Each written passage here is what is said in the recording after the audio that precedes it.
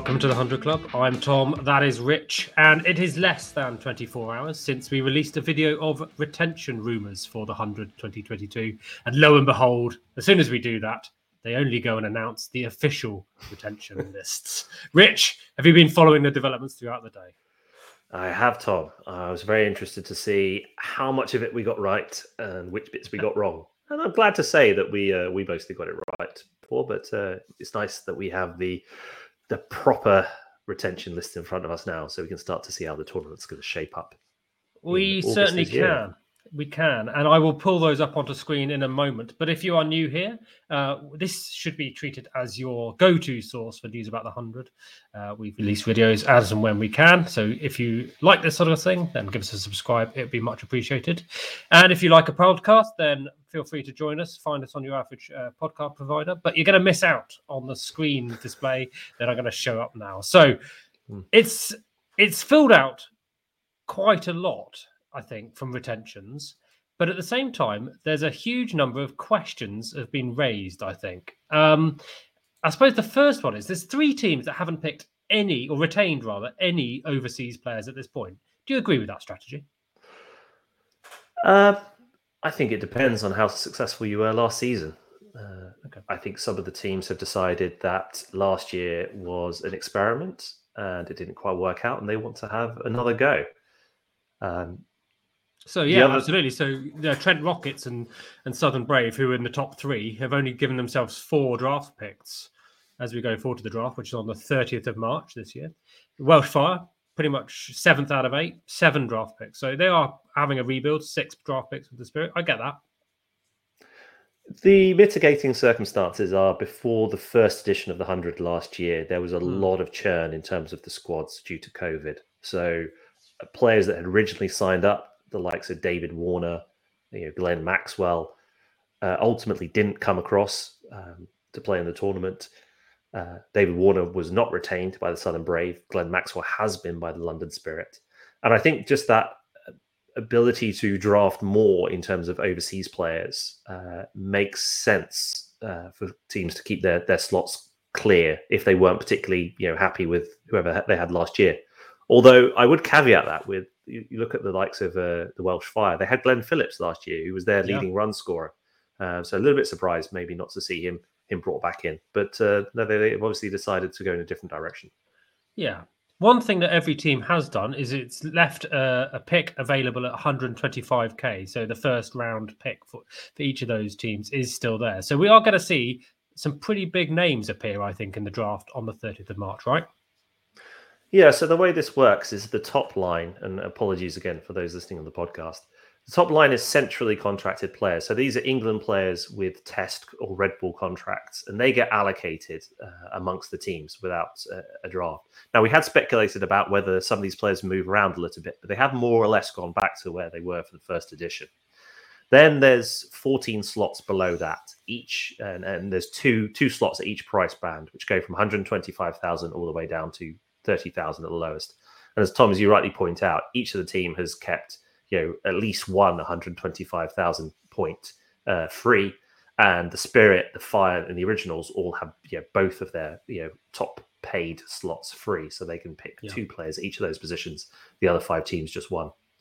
Yeah, just on the England contracted, clearly some of the teams have got 2 centrally contracted players. They just get an extra squad player, as far as I can see, but clearly that will be of less use to them for sort of the mid to late period of the tournament, when there could be some clash with the South Africa Test Series that we're anticipating. The other thing they were meant to do, Rich, was retain or leave a space free at £30,000 in order to recruit a Vitality wildcard draft pick in June.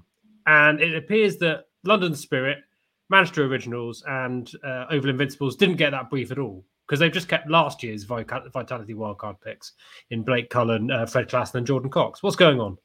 Well, it's the 3 teams with Australian coaches have not understood the rules, they would appear. So they haven't been told. So the letter to Shane Warne, Simon Katic and Tom Moody Well, to be fair to them, they've been very busy with the IPL mega auction, so they can't possibly. Not Shane Warne hasn't. Oh, no, well, he's got other things on. He's a busy man. Yeah. Well, it didn't go so well for Simon Katic, but that's a different story. So what we think is they're going to have to either pay more for their wildcard draft pick, or there's going to be some sort of agreement to, I don't know how they're going to move someone else up into a higher pay bracket, and then the wildcard pick will come in at 30. They will have to take one. Yeah, let's not worry too much about the 16th squad player, shall we? Okay, well, let's have a look at each of the squads by turn then. How good is he at carrying drinks? That's what we want to know for the 16th spot.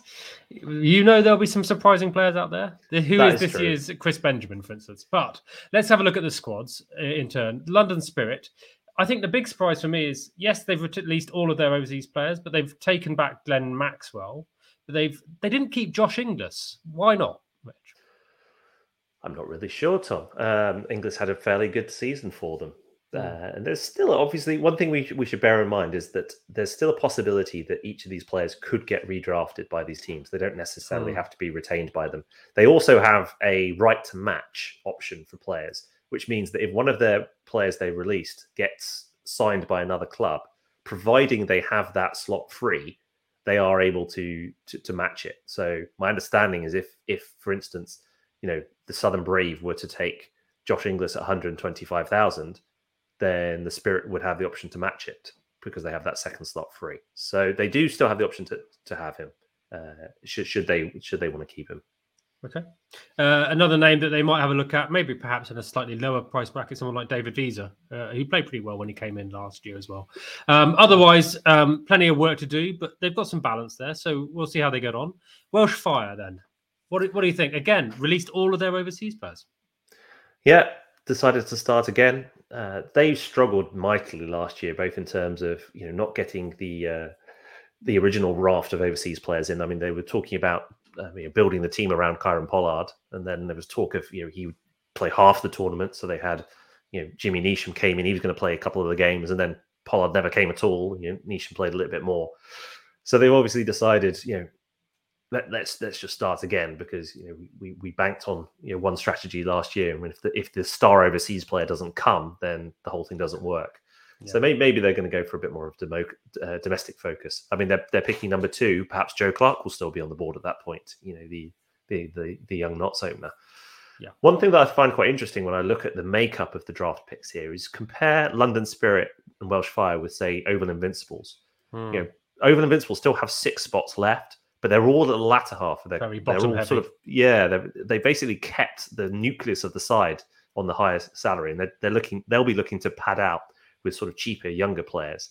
Whereas the Fire, the Spirit, and the Originals, they've got their picks, in those higher price range. So they're really going to be loading up on either domestic talent or overseas stars. Where does Tom Banton go, Tom? I think they might take him back, to be honest. That's kind of what I would like to see them do. I don't think he was dreadful last year. He wasn't on his best, certainly. I also think they might have another look at Kais Ahmed. I think he was decent last year, so could be one of those overseas points. Let's have a look at the Manchester Originals then.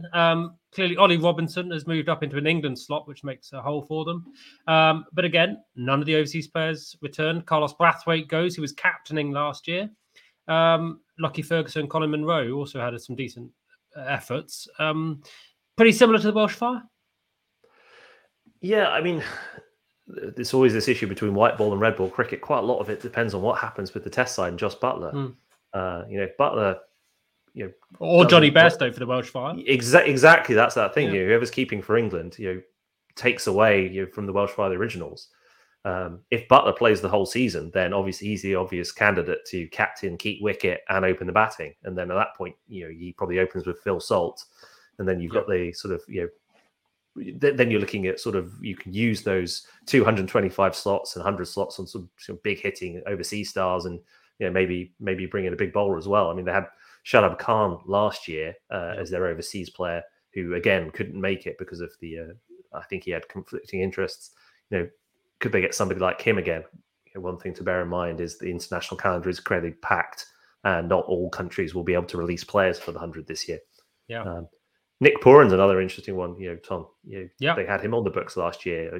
He just had to come off a very good little series in T20s in India. I think he's sort of had three consecutive half centuries. So I think if he declares for the draft, he'll certainly be getting some interest. Yeah, he's starting to get rid of that sort of inconsistent tag just about now at the age of 23. Would definitely be in the mix, I think, for selection. Yeah, I think. Go on. He after I declared him to be too inconsistent, he replied with 3 consecutive half centuries. Although didn't get the team home, did you, Nick? No, but he has picked up a big IPL contract, so maybe that'll knock him into some form for the 100. Moving on then to the Northern Superchargers, they've kept Faf du Plessis, which is clearly a big gain for them. Didn't play much last year due to concussion, and they've got a really decent spine there. Ben Stokes, Adil Rashid, Harry Brook, David Willey. Where would you like to see some improvement? Well, I think probably in the pace bowling. Okay. I think maybe they look, some genuine pace there. Perhaps is a bit light. Who could they go for there? I mean, maybe the likes of sort of a Kagiso Rabada, perhaps. If he makes himself available, could be interesting. Also, Wahab Riaz, maybe someone like that. Yeah, something like that, and maybe to open the batting, Quinton de Kock will be available. Maybe he can fill that 125 slot. So I think that's. But again, as I agree with you, I like it's their middle order looks pretty strong. I mean, they were only a team to hit 200 last year. And Harry Brook, this is the summer for him to kick on, right, and really sort of announce himself as the heir apparent to a slot in the England middle order. Yeah, I don't think they'll bring back either Mujibur Rahman or Chris Lynn personally, but we'll see. There are options out there. On the Oval Invincibles, again, no overseas players there, so that's the likes of Sunil Narine, Tabraiz Shamsi, Colin Ingram. But as you say, they filled themselves up at the top with some fairly big names, some experienced, good pros up there. Jason Roy, Sam Bennings, Tom Curran, the Curran brothers, in fact, Sak Mahmood in good form. What are they going to do with the overseas situation then? I think it's an interesting one because you're right. They have 3 overseas slots, but they're also relatively lower value, with the exception of that 125 pick. Does that mean they go associate nation with some of those lower ones? They did try and get Sandeep Lamacheng in the last round. Like to see him back. Could they try and get him back in? Home office permitting. Maybe sort of some of the Afghan talent we've seen recently. Maybe Mujib ends up there, or Case Ahmed if the Welsh Fire don't take him back. He could probably do a job at that slot as well. Yeah, or you might see someone like Paul Sterling, who's fallen out of the Southern Braves setup. Did really well for them last year, though. Yeah. Moving on then to the big 3, as they were last year. Trent Rockets, pretty similar. They've only given themselves 4 draft picks as it stands. And Rashid Khan, the big name, obviously retained. Marchand Delanga stick there, along with that Nottinghamshire core that they really have used to great success. I suppose the question is, probably not Darcy Short on the draft, you would think. And if so, who else might they take with the 125k? I think they will look to replace Darcy Short. They'll go with an overseas bat of some description. But we'll need to see who declares himself available for the draft coming up on 30th of March. But for me, that's probably an overseas opening bat. Yeah, maybe Quinton de Kock, maybe David Warner if he makes himself available. Yeah, I think that they're a good shout. David Warner is the name I had in my head, but we'll see. Birmingham Phoenix wise, they've retained Adam Milne, who we had a great chat with last year, of course. Imran Tahir, though, not returning despite his hat-trick heroics, and will be spared Dom Sibley. I know you'll be very sad about that, Rich. Well, we don't know that. Dom Sibley could get drafted. He could, but he won't. Never say never. Who knows what the Phoenix will come up with? I know that. We had a good chat with their strategist Dan Weston before last year's tournament. He's a big proponent of boundary hitters, players with power, players who can find the rope variety. So it'll be somebody from that ilk that they'll be going for. Be interesting to see. Picking down at 7, they might have to sort of readjust their strategy a little bit depending on who's still on the board down there.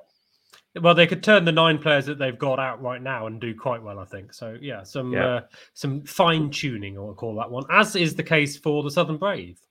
They appear to have a strategy that looks like selecting people that the England selectors won't pick, which is pretty safe as a selection theory. If because if England are picking them, they can't be any good, right? I think the strategy is more or less we won the tournament last year, so let's pick the same team and do it again.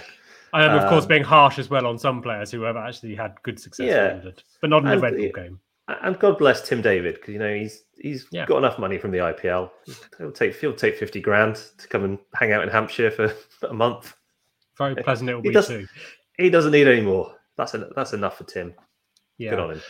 So, I mean, I don't know quite how they managed it last year, but they seem to have an ever-ending list of overseas players on the books at some point. Colin de Granton, Andre Russell, Devon Conway, Quinton de Kock, Paul Sterling. We'll see, actually, though, Marcus Stoinis back and Tim David. But, are they going to just turn to Quinton de Kock again? I think they would like a left-handed opener.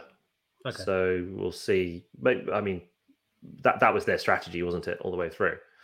And whoever got injured got simply replaced with like for like. So I think if they don't get de Kock, then Conway could work as a replacement, and I think they could probably get Conway at 50. Yeah. Well, I expect he'll be in the country, doing his thing. So he's a good option. He's a great option, really. And we'll, fingers crossed, hope to see some of Joffa in that green uniform as well, doing what he does best, which is bowling very, very fast. And the nice thing the Brave have is, because they have such a settled side and they were so successful last year, those 2 bottom slots, they're really a flyer. They can afford to pick some exciting youngsters, give them a taste of the tournament, and not even really think about using them in 2022, but beyond.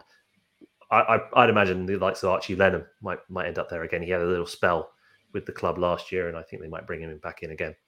Yeah, I had a good breakthrough season last year. But another one who can build throughout 2022, definitely. Rich, any sort of closing thoughts on where we're going to go now up to the draft on the 30th of March? Who are you excited for? I'm excited to see which overseas stars make themselves available for the draft. I know that the international calendar is so busy. I would like to see a variety from that throughout the cricketing world, not just sort of Aussies and Kiwis. I'd like to see players from the subcontinent making themselves available. We'll have Riaz in last year's edition, but I'd like to see some more of the Pakistan team if they could make it. And the Sri Lankans, Hasaranka? Absolutely. Yeah, no, love to see some of those guys as well. So I think the key thing is, let's keep our ears peeled, our eyes peeled maybe, and our ears open. It's late. And we will be back to preview that draft and maybe even do a mock draft. What do you think, Tom? I think we probably should do that, Rich. In the meantime, if you've got some good ideas about how you'd like your team to build itself up when it comes to the draft and what you think about those retentions generally, let us know in the comments down below. We'd love to hear from you. We can find us on Instagram, on Facebook as well. Links all down in the description. And make sure, please, just to hit that like, hit that subscribe, and do us a favour as we will continue to follow this tournament as we head towards its start in early August. Rich, it's been a pleasure. Cheers, Tom. Have a great night.